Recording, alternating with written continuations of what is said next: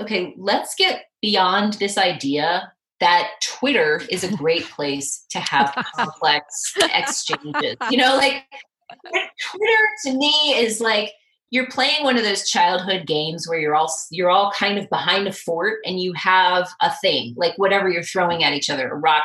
Let's hope it's something softer than that. But you pop up a snowball fight, you pop up, you lob your thing and you get back down. Right? It's not a discussion. Hey, so glad you're here. This is Tracking Yes, and you are exactly where you're meant to be. I'm your host, Liz Wilson, coach, creator, and round-the-clock philosopher. And this, my friends, is where the magic happens. Join me and my guests for stories that will inspire you to dial up your curiosity, fine-tune your courage and wisdom, and create an empowered relationship with whatever's happening now. Kelly Madrone is a writer, friend, and all-around amazing being. She's a member of and advocate for the LGBTQ community and author of a survival guide for questioning teens. And she joins me today to talk about the backlash against J.K. Rowling's recent controversial comments on sex and gender, and shares why she felt compelled to write a piece that's a call to cancel the canceling. We explore how mob mentality and attack are being wielded as weapons to shut down contrary points of view, and the constricting impact it's having on respectful, meaningful, and creative dialogue.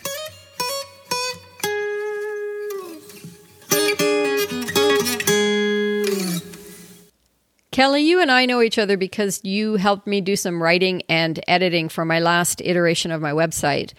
And not only did I find you super compelling and professional and helpful and amazing to work with, but I also got to know you a bit. I think of us as friends now. Yes, absolutely. Yeah, because we've had some amazing conversations. And you are somebody who absolutely embodies the ethos of Tracking Yes, which is living in a place of curiosity and trusting your own inner compass and staying connected to possibility when things go sideways. And you have had many curveballs over the course of your life. And so I just find you to be an incredible human being who is so courageous and so tenacious. And yet you have a deep sense of peace around you and wisdom as well. So thank you so much for coming on the show. Wow, thank you. I'm just going to take that part on a loop and listen to it a bunch. So thank you. I was thinking, okay, what do I want to talk to Kelly about? Because, I mean, we could really go so many different places and go deep. But I actually think I want to talk about something you just did, which was, I think, super impressive. It was an article you wrote called Is J.K. Rowling Wrong? And the reason I want to talk about that particular piece you wrote is in the bigger context of the conversation right now about how public discourse is unfolding. And we'll get into this a bit deeper later, but essentially J.K. Rowling is being called transphobic and anti-trans for some comments she made. So you took a probably fairly unpopular stance based on the community that you hail from, which is the LGBTQ community, and actually spoke out not so much in defense of J.K. Rowling, but in support of let's stay in dialogue with each other. Let's ask more questions. Let's hold people in their complexity and, well, basically not cancel each other out. So I want to talk to you about that because I think it was a really courageous move. But first of all, why don't you let us know, what are you up to in the world? Like, what do you do? What are your hats? I kind of, in one way, I think I wear several hats, and in another way, there's one. My first and foremost hat that I've been wearing, I mean, for as long as I can remember, is writer. If it all boils down to one word, that's what I am. Within that, in terms, and I think that the reason that I say that is it really shapes how I interact with the world. from an observational standpoint, from a curiosity standpoint, from a not just, what do I do, what pays me kind of standpoint. A lot of what I've been doing is supporting people whose names are on the books behind the scenes, whether that's doing research for them, whether that's acting as a collaborating writer, in some cases, doing some ghostwriting, acting as a thought partner with them to help them clarify their thoughts and words, and, trading stuff back and forth to help shape it. So that's a ton of fun. I really enjoy that. I worked as an editor in multiple publishing houses, and then once in a while I get to write something just because I want to, and that's a fun treasure. So yeah, that's kind of what I do. So your writing career started way back when, in your early 20s. Like, you wrote your first book when you were 23, but I want to talk to you about the second book you wrote when you were 29. And the name of that book is LGBTQ. And it's a survival guide for teens going through the challenges of being non-gender conforming. So 20 years ago, that's not a book you're writing to have a high degree of success as a published author. Yeah. Yep. So what had you write this book? It's funny because I end up writing things that I didn't plan to write, or never, kind of saw myself with this grand intention of writing, years in the future. And this book was the same. The first book I wrote was a kind of survival guide for kids with chronic illness, and I, based that on experience having chronic illness growing up.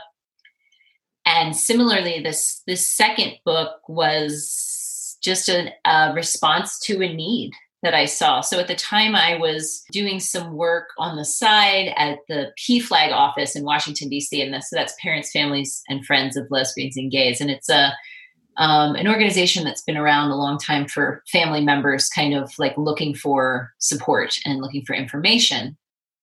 And so in my role, I was often at the desk in the office, fielding calls, putting together information packets for people, coordinating things on kind of a basic level. And one of the things that I noticed is that when people called or emailed, I would ask for information about or for teens specifically, especially for teens, for young adults. What we had to offer and what the titles that I had to recommend were not bad, but they were few and they were lacking to me in some ways. Specifically, they were written by counselors. They were written by adults who were well into their adulthood and if they were queer, they had a different experience of being queer historically. And if they weren't, there was kind of like, it felt clinical. It felt like a teacher had written it, and I had my degree in secondary education, and I had gone through my student teaching. And so I had been in the classroom. And one of the things that I knew for sure was that if you want kids to pay attention to you about material like this, you don't want to sound like an adult. Like, there are places and times that kids want to go to an adult and they want to feel that adultness, and that adult advice.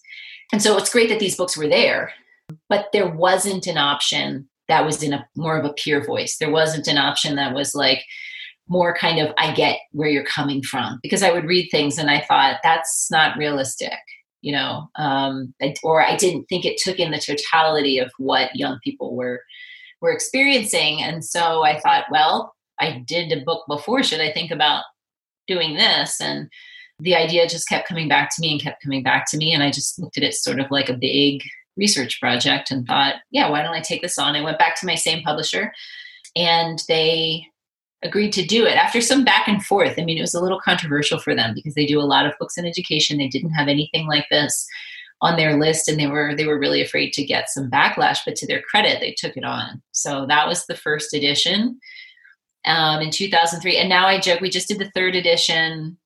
I think it came out in 2019. And I joke that like now I'm not in the peer group anymore. Now I'm not adult. Well, what was it like for you back then? Because that was some time ago. And I'm imagining, you had your own version of difficult. I grew up in a very rural area. for kids these days, I have to paint a picture that for some of them is really hard to imagine, which is that there was not an internet. There was not Ellen, and they're like, Ellen, she's old. I'm like, yeah, but she was the first person who really came out on television and was a gay character in a positive way. So that was, I remember my partner at the time, and I bought a new television so we could have people over for that event. You didn't look around and see gay people. It wasn't talked about. It was kind of alluded to. It was also a very, very religious area, and mostly conservative religion. I have zero, I'm not at all anti-religious, even though many of my LGBTQ peers are because of such bad experiences, and understandably so. But it was definitely like something you kind of didn't let yourself consider as a possibility because you didn't see it a lot. But also there was something, at least inside me, that was like very much suppressed that could be a thing, because I knew that it was bad and wrong and that everybody would hate me and disown me. So I never really let it bubble up to the level of awareness in high school. And then when I got to college, it was kind of like, pretty much all my friends knew before I did. So. And I ended up having a real crush on someone who was a good friend of mine in college who wasn't gay, either. And then it just kind of like we got into a relationship together, and it was like, oh, I guess this is who I am. I guess I'm a lesbian, and then because it also was like when I got to school, and because I went to a women's college too. And so it's not, there was this stereotype at the time that's where, gay women went to college, but most women there were not, they were heterosexual. And the ones who were out did not reflect me at all. Like I didn't see them and feel like that was me at all. Like I'm not, it was very much a stereotype of like the long skirts and the Birkenstocks and whatever. And I'm like, I don't fit in with that either. So, but by virtue of my relationship with this one woman, I was like, okay, I guess this is who I am. So there was a lot of fear, at the same time, feeling kind of excited by that, and curious, and like all this whole other world kind of opens up.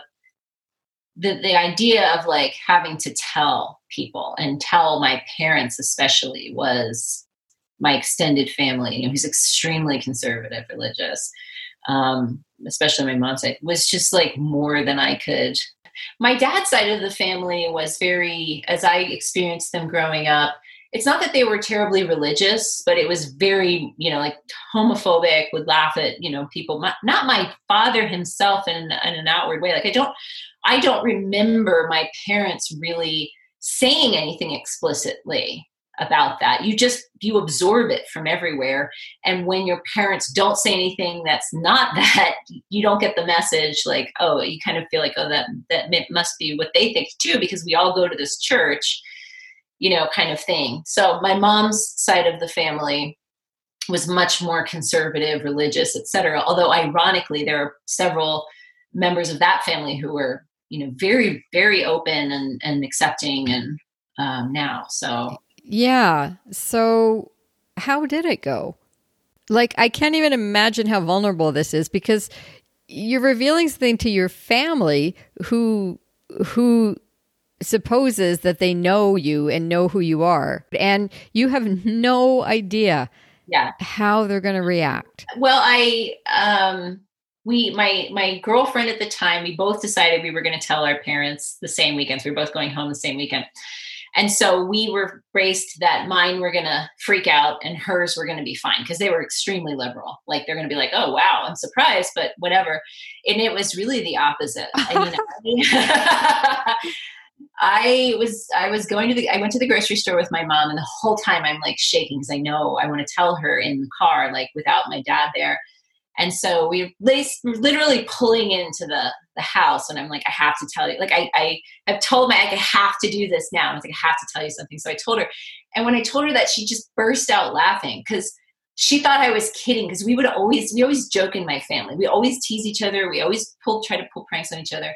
So she thought I was joking. And then when she realized that I wasn't, she just kind of got quiet. And my mom has a degree in behavioral science. And she said, I was taught, and this is only like within the last, 26 or 27 years. This shows you like how things have been a certain way for a very long time, and they haven't changed that. They've changed a lot recently, but we're not far from those roots. Is that she said, I was taught that was deviant behavior. Now, my mom got her degree when I was in high school, so she didn't go to college before I was born. This is very recent. And then she said, but I think what that means is there's a lot more that I need to learn. So she was saying like and her tone was not at all judgmental that she agreed with that. She was just like, it's like, you're in front of me and you're my daughter and I know you and I love you. And that, like these two things don't comport. So I need more information. So, that's in my genetic structure with John, which I'm really grateful for. But then the next thing she said was, she looked at me, she goes, don't tell your father. She said, I'll tell him. And so at some point she did over the next year. I wasn't privy to the conversation. I don't really know how he reacted. My dad is not an expressive person. He didn't really bring it up. I know it's harder for him, I think, than it has been for her. But I also know that my dad loves me very deeply and in a way that I think is deeper than anything, that might, I would say like, this is more of a surface level thing about me. This is part of my identity, but it is one part of it. I don't at all think that he is not okay with it or dislikes it. Or I think that there's like I would bet that it's part of a part he probably doesn't visit a lot. And he's like, I love you. That's what matters. He loves my wife. That's what matters. He loves our children, kind of thing. I think that he's in his own place with it. And, it's fine. We love each other. We're all good. So I feel, our family's our family. So I ended up dating that woman for 11 years. So that ended up being a very long-term relationship. However, Mala and I have been together for like 8 or 9 years. We were friends and knew each other first. So yeah. And I don't know if I would have been able to identify what an incredible gem Mala is before. So the timing was what it was. Okay. I want to come back to your book because something that you speak to in your book is the fluidity of gender and sexuality, that it's an evolving, shifting thing, that it's not necessarily fixed. And like just giving young people exploring this realm the freedom and the permission to find their way as they go. And I just find that to be such a refreshing viewpoint, that we don't need to pin ourselves down to anything, that there's room to keep exploring. So I'm wondering if you can speak a little bit more about your point of view on that. Mm-hmm. I think that that's definitely something that has developed over time as I've experienced it and as I've known more people and heard more viewpoints about it. Because one of the things that I try to be really careful about is being clear that I don't think that I'm fully understanding of, for example, the transgender experience, because I'm not transgender. So I try to speak about it thoughtfully, knowing that's not my experience. And so I'm coming from a limited point of view.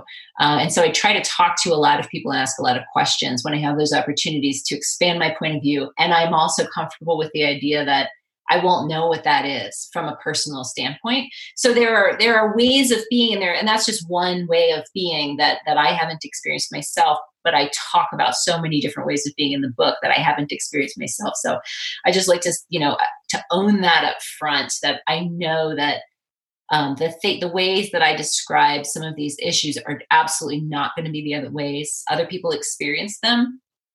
But that said, I think that the more that I think about these issues, the more I talk to people about these issues, the more I observe people's less dialogue and more their animosity and their fighting about some of these issues is looking at this and saying, what are we fighting about? What are we fighting for?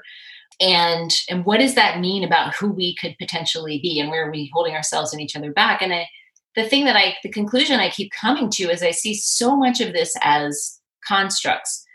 So much of what we're fighting against is other people restricting us. Like, and I'll be more specific about that. Like, one of the things that I talk about is, what does it mean to be like a woman? What does it mean to be a man? And a lot of what does it mean to be non-binary? What does it mean to be none of the above? A lot of how we define things is based on this kind of limited vocabulary and understanding to describe experiences, or it's based entirely on our own experience. Like, women like pink and women like dresses, and, these very limited sort of ways that what it means is often about how a large group chooses to express their identity, chooses to express their gender. But what would happen if we dismantled those things and said, here's the wardrobe.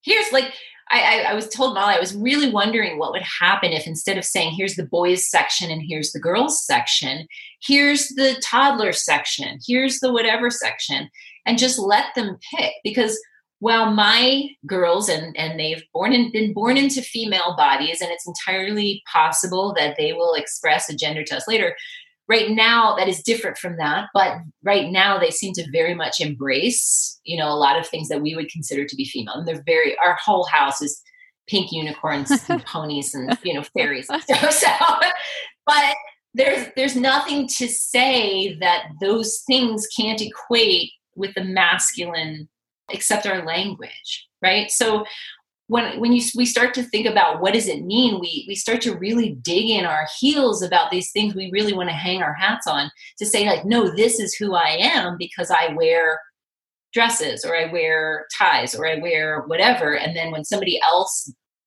tries to express themselves using similar things, but they're trying to express something different, we get very angry about it. So it's all that's all a construct. That's all because we've said that. Now, that being said, I'm not someone who says gender is meaningless. Now, I've heard people say gender's a construct, gender's meaningless, and again, if we're going to have that discussion, I would always want to start it by saying, okay, what do you mean by gender? So that we're all using the same language, because sometimes we start fighting about something, and when I get into it and I'm listening, I'm saying, wait, what do you mean by gender?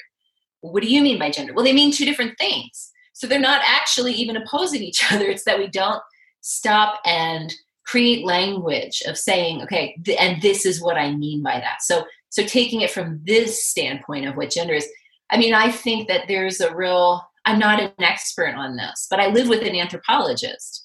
And we both have a real deep love of science and magic and we love nature and have enough of a respect for this idea that there's an intelligence, whatever that is, that created us, that is more intelligent than we are, but that is also inside us, that there's magic and mystery.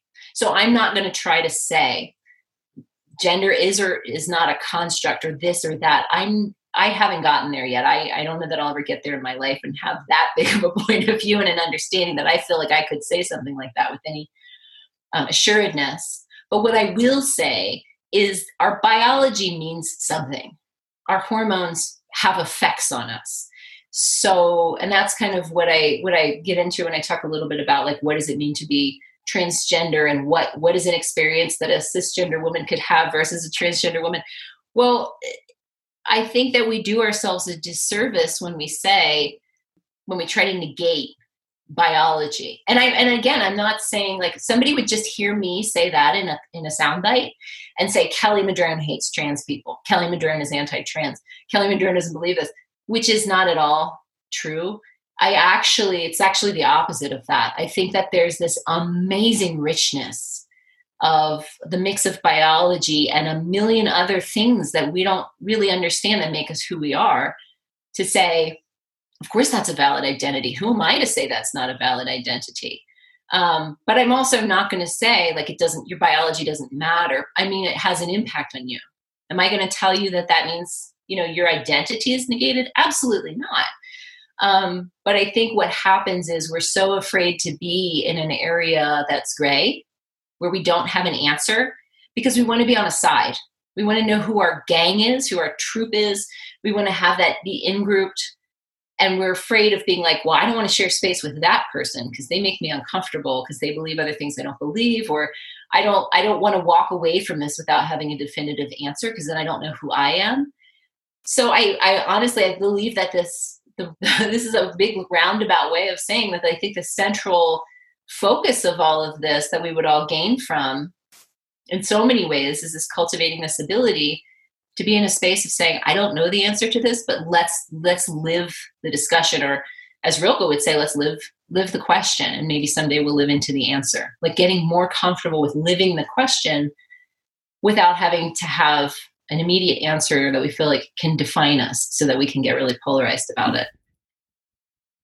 Yeah. Well, there's a real aversion to complexity in our culture right now. And, I think this is what we saw happening with J.K. Rowling expressing what I can tell from what I've explored so far.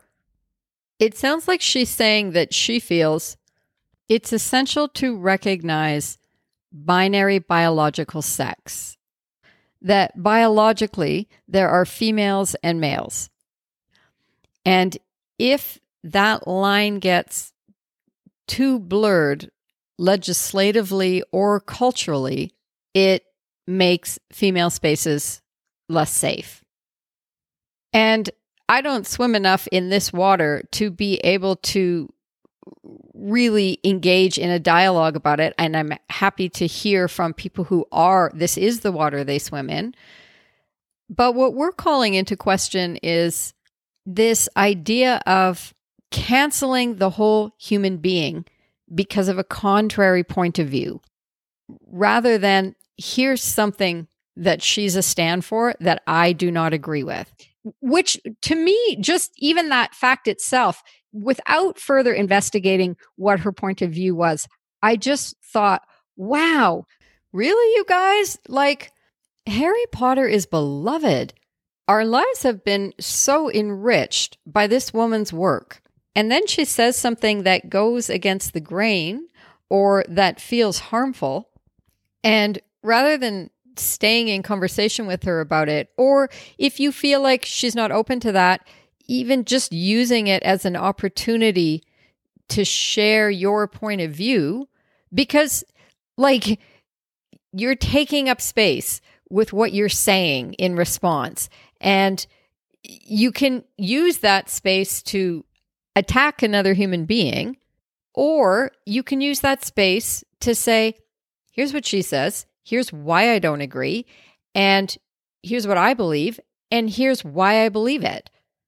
But instead, there's this army aligned against her to say everything she has ever done, everything she has ever contributed is effectively canceled.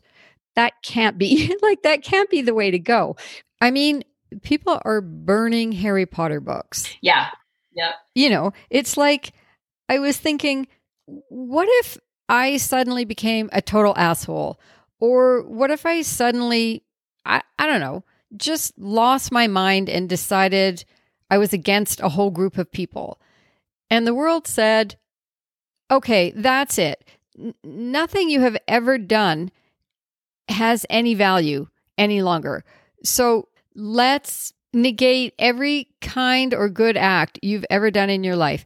And I mean, it's ridiculous. And I would invite the people who are condemning her to, do an inventory of your own life and say, okay, are you above reproach on every possible level? And if you aren't, do you want everything that's good about you to be canceled? Do you want to be judged only against the thing that you're doing that is problematic? No. What are we doing? But this is what cancel culture is. It focuses entirely on what's not working at the complete exclusion of what is working or what does have value. And it's not just happening with people. it's happening with all of our social conditions and structures.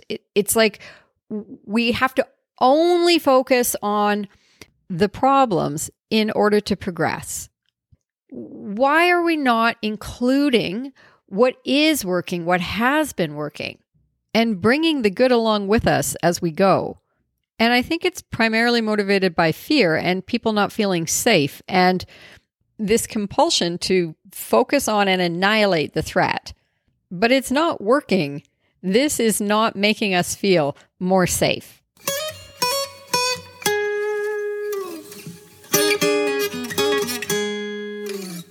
So people are acting crazy. And Kelly, I'm guessing this is part of what had you hold back for a while. But eventually you decided to write this article. And I'd love to hear more about what you shared in the article and what had you decide to step up? I think that it was actually, this was a lens that I felt that I could speak something that I saw very broadly, which is this cancel culture, which is this really narrowing things down. And we do this with science too. It's this reductionist mentality and this very limited way of looking at things. And I was seeing it very clearly in everything that I was reading about J.K. Rowling. And to their defense and to their credit for her critics, that wasn't the first time that she had said something that was construed as anti-trans. And I read back through some of her prior comments, and what I was really left with was a couple things. And it was one of them was, okay, let's get beyond this idea that Twitter is a great place to have complex exchanges. Like Twitter to me is like you're playing one of those childhood games where you're all kind of behind a fort and you have a thing, like whatever you're throwing at each other, a rock. Let's hope it's something softer than that. But you pop up a snowball fight. You pop up, you lob your thing, and you get back down. Right? It's not a discussion topic. Like we don't go onto Twitter to have thoughtful discussion. And so there's only so much that you can expect. You're going to get people lobbing snowballs back at you, maybe a whole barrage. So like, let's acknowledge, I don't think it's wise for any of us to just be going onto these platforms to lob shots. And let's be honest with ourselves. Why am I going on there? I do that. That's a practice that I have with myself. When I go to post something on social media, which I actually very rarely do now because too few things actually pass this test for me, that's more of a reflection on me. I'm not trying to say anything about other people, but why am I posting this? What is this for? If it's a picture of my cat for sheer entertainment and so people smile, whatever, that's fine. I have a challenge with validation. It's not healthy, the way that I have sought it out in the past, et cetera. And so I work intensely on validating myself and having a lot of intrinsic motivation, et cetera. So I hold myself back from doing that, but I'm holding myself accountable. And I would love for us to think a lot more before we post. And if I have something really important to say, and that's why I wrote the article, I felt like I had something is this worth reading? Do you think that this will actually add something, to the conversation? Yeah. Well, I just want to build on something you said about the lobbing stuff into the space. Recently, I was in a Facebook group whose purpose was for white women to come together and explore anti-racism work. Mm-hmm.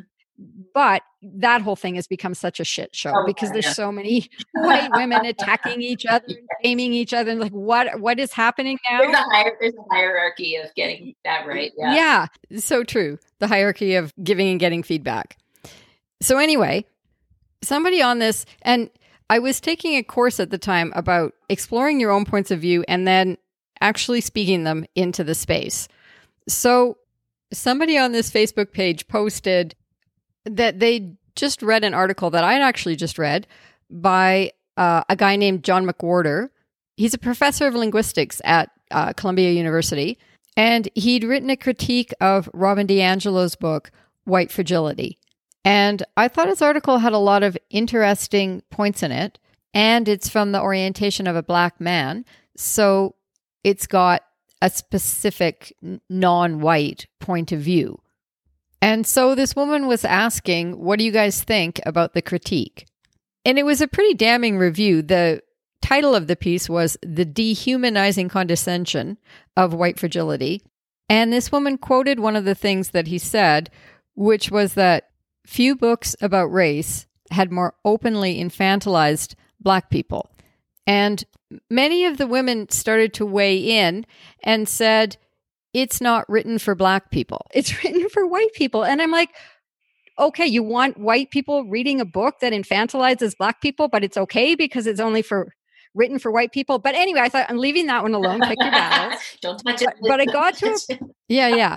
But then I got to a place in the comments where a woman said, the author of this article, although a Black man, is actually incredibly problematic.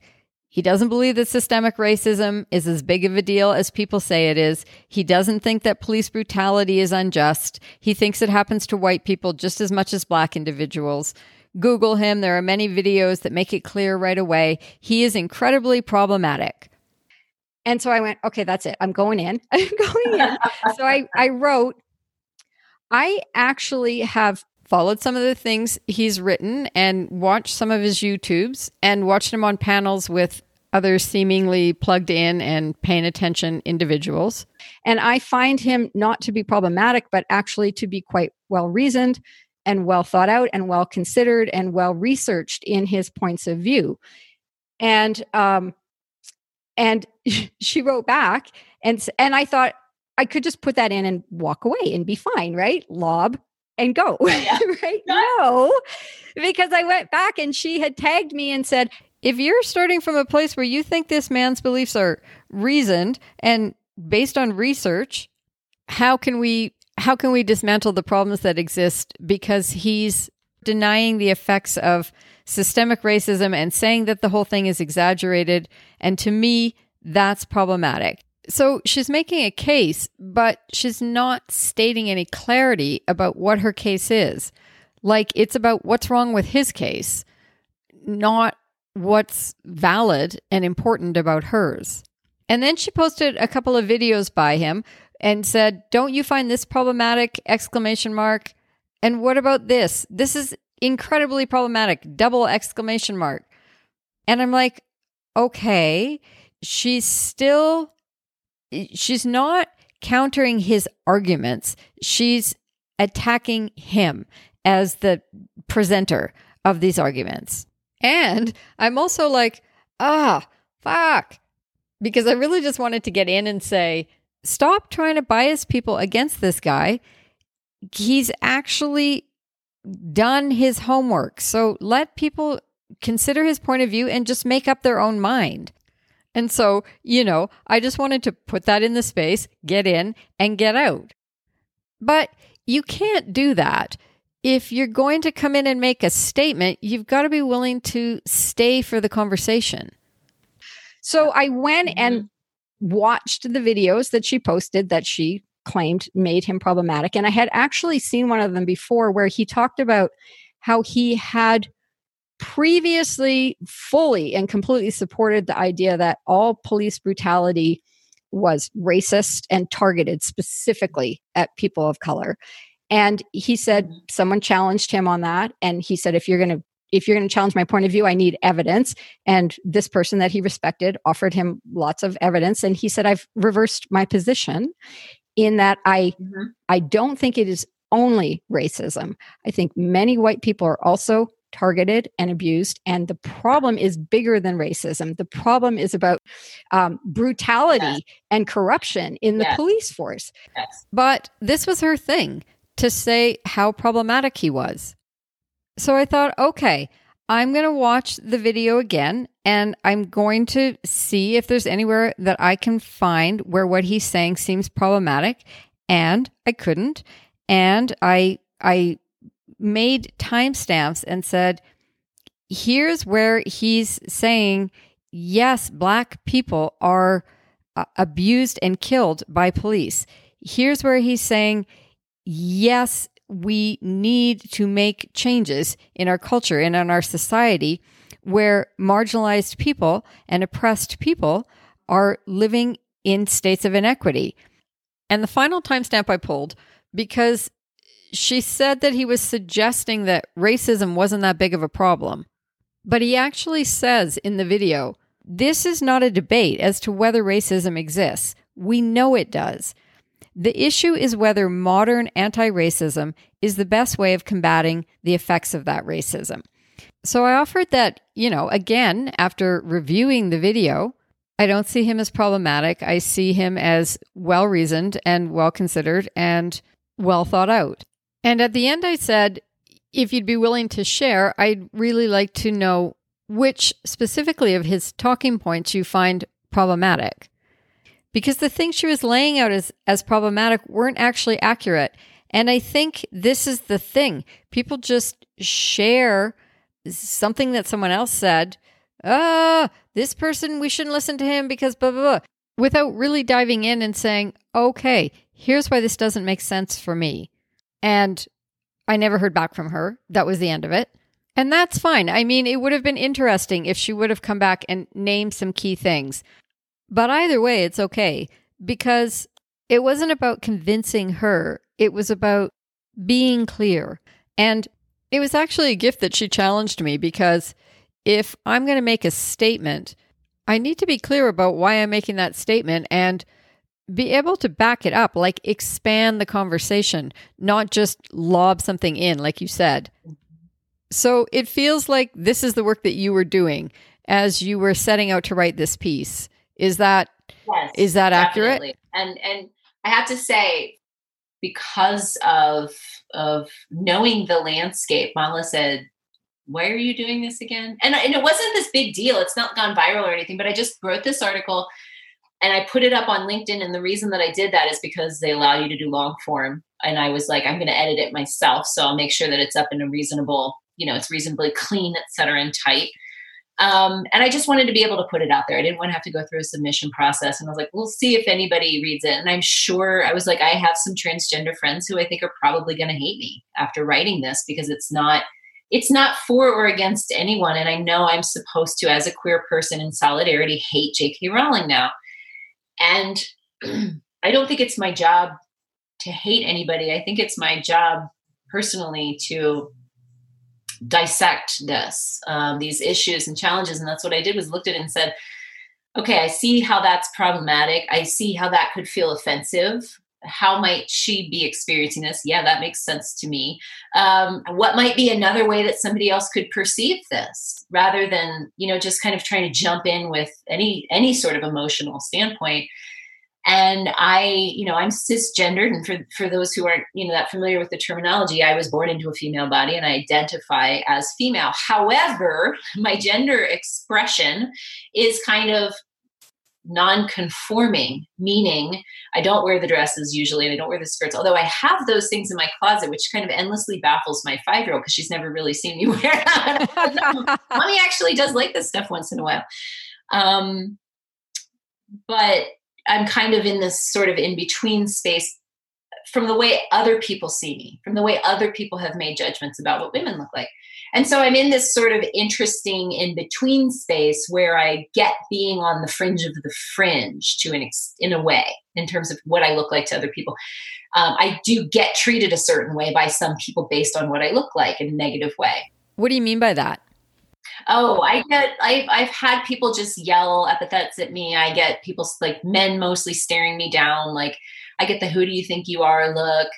And I was talking to somebody about it recently, because it really, it affects me less. I have a black belt now. And so I feel like I read my situations more clearly. I don't internalize that as much as I used to, but I do have an awareness of when there's a negative aggression. And I'm also aware that some of that is just curiosity. Some of that is just people looking at me, because I don't look like a lot of the people I'm surrounded with, and I don't assume negativity from that. There are some people who it's pretty obviously negative, but that's okay. That's just, I'm trying not to engage with that energy and therefore fuel it.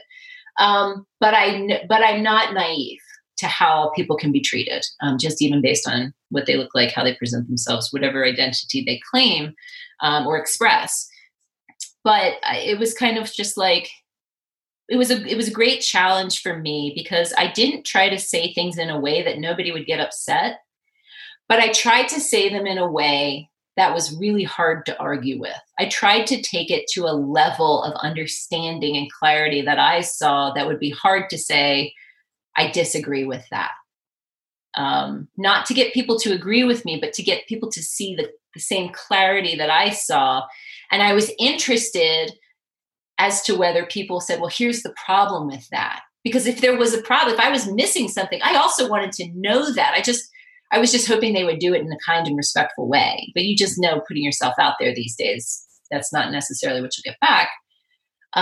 So I kind of did it with that intention of trying to offer another view that was also instructive of how we might look at some of these really, really challenging issues together in a way that we don't just like each other so much less, that we can actually see our humanity and understand, like, when people say, how could you not hate that person? How could you not, think that you're better, that we're better than them? And I'm like, I just don't. I have seen, I know how much I've changed in my life. But I've literally talked to people who were murderers, who then went on to be some of the kindest, most incredible people you could ever imagine, doing the most good. So it's not for me to say that's the end of the road for them. And it's not for me to say that my standpoint of what the road we were even supposed to be on is accurate. Like, it's very hard for us to let go of our own rightness. We cling to this rightness.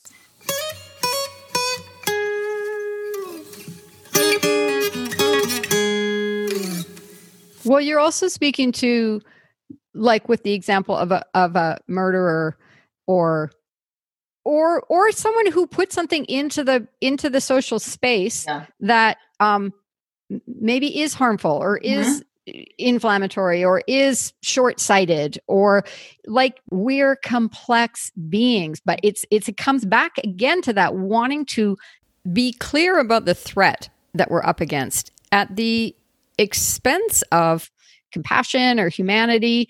Like, we decide who you are and then decide how to react to you, versus anything we put in the world is just one facet of the complexity of who we are. Absolutely. I mean, and I think it's difficult for people to parse those things, because they say, well, don't you think that this is wrong? Just destroying the environment and this and that. And I'm like, I think it's completely destructive. I think it's detrimental to who we are and who we, want to be. Yes, I think it goes against love. I think all those things, and I work against that.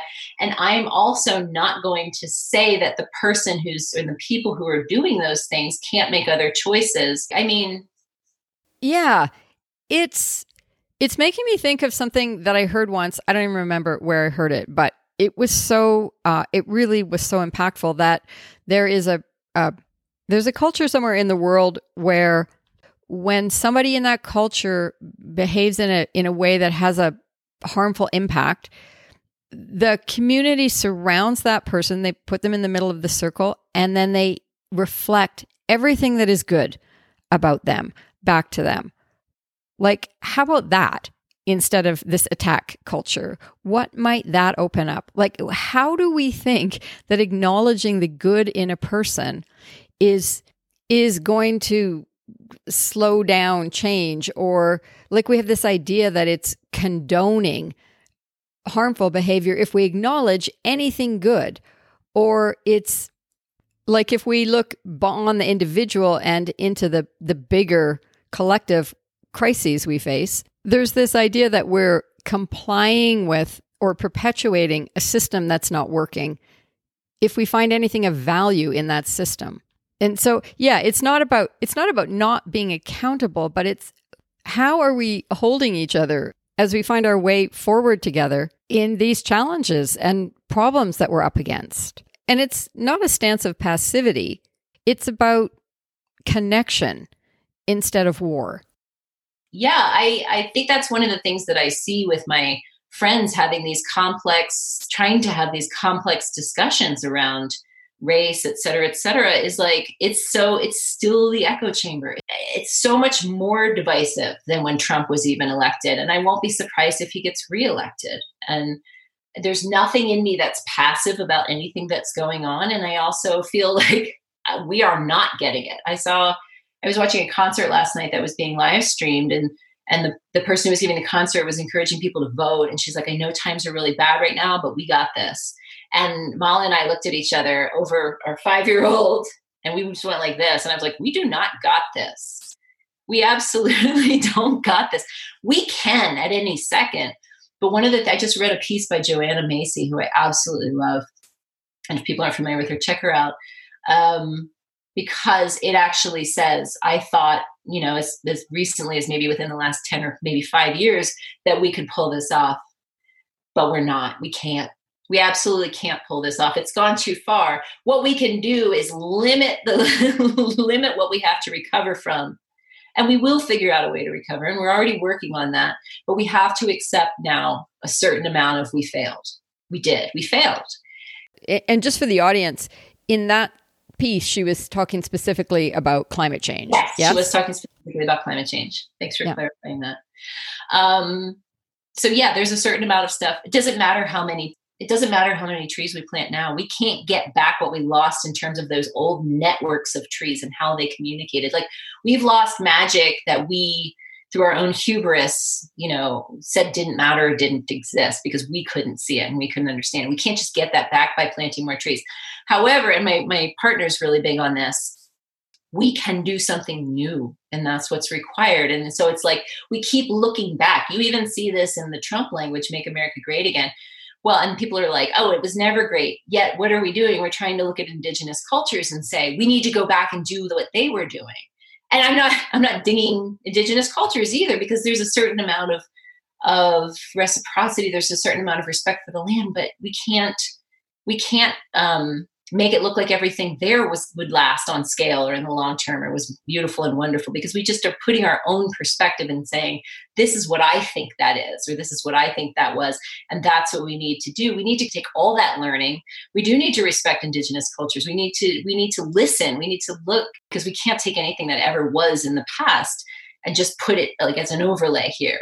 It actually requires that we create something new together, given all the resources we have, given that incredible knowledge that we've unfortunately destroyed so much of. Yeah. Well, it's also just, again, it keeps coming back to polarization and divisiveness and pick a side. We keep canceling out the realms where the answers actually live. Right. By looking for the one right answer, which doesn't exist. It's like, where are we missing? And this is from Daniel Schmachtenberger, who I spoke a lot about in my last episode. Where are we missing a truth signal in a contrary point of view that we actually need in our sense making? Mm-hmm. Mm-hmm. And I read things from other news sources. I read things from because I want to understand. And that's the thing is, if you can't understand how someone could think something, you should learn more about them, because it's like, again, we have to sacrifice our own rightness. I mean, yes, we all want to agree on a certain way that people are treated, et cetera, et cetera. These people we disagree with so strongly have their own version of that.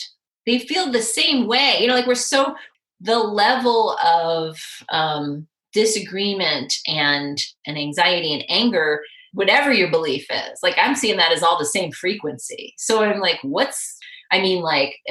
tuning in our radios to a different channel, what's playing there that we're not listening to? And I think that speaks to what you just said. Like, we're canceling out all these other things because it's like, well, it's not that. It's not that. It's like, yeah, like if we could turn our focus to what did we get right here?